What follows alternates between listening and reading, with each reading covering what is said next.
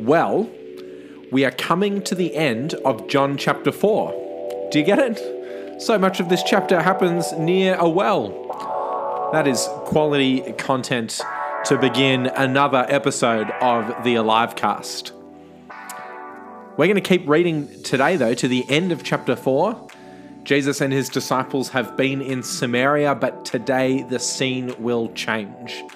So open up your Bibles, shoot up a prayer to God, and let's keep reading from John chapter 4, verse 43.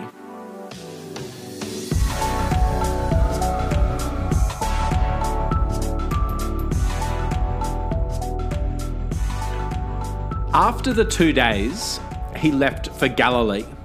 Now, Jesus himself had pointed out that a prophet has no honor in his own country. When he arrived in Galilee, the Galileans welcomed him. They had seen all that he had done in Jerusalem at the Passover festival, for they also had been there. Once more he visited Cana in Galilee, where he had turned the water into wine. And there was a royal official whose son lay sick at Capernaum. When this man heard that Jesus had arrived in Galilee from Judea, he went to him and begged him to come and heal his son, who was close to death.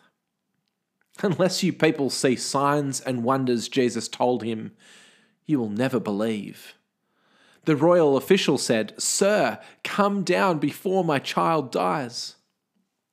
"Go," Jesus replied, "your son will live." The man took Jesus at his word and departed. While he was still on the way, his servants met him with the news that his boy was living. When he inquired as to the time when his son got better, they said to him, "Yesterday, at 1 p.m, the fever left him." Then the father realized that this was the exact time at which Jesus had said to him, "Your son will live." So he and his whole household believed. This was the second sign Jesus performed after coming from Judea to Galilee. This is another remarkable story about Jesus. Back in Cana, where he brought wine out of water, now he brings life out of death, an even more stunning transformation. I take it that these two Cana miracles teach us two basic truths. Jesus gives us full life now, like the wine at the wedding, and full life in the face of death, like the official's sick son. Life and life to the full is what Jesus is all about. But our point for today is that this is also a story about remarkable faith, which is another big theme in John's Gospel. The official who comes to Jesus is convinced that Jesus can do what would seem impossible. He begs Jesus for help, and then he believes Jesus when he speaks. Here is a faith that comes to Jesus and a faith that listens to Jesus.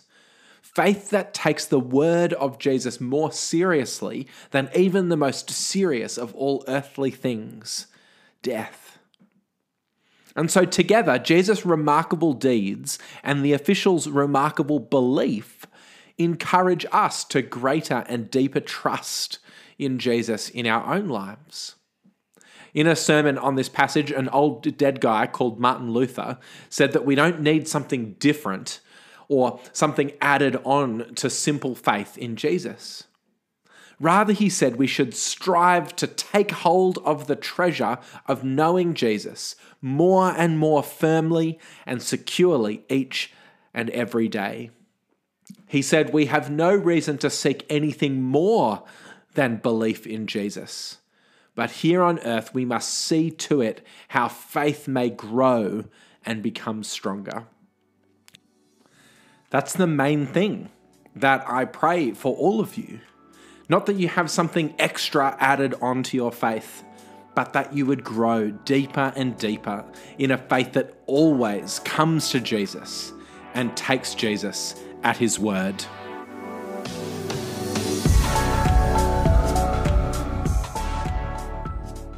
here is something to ponder for today. Are there words of Jesus that you struggle to believe? So what might it mean for you to take Jesus at his word in that particular area? Let's pray. Dear God, we praise you that Jesus gives life, full life now and full life even in the face of death. Please help me to take the words of Jesus more seriously than anything else, that I would always keep coming to him and always keep listening to him. Amen.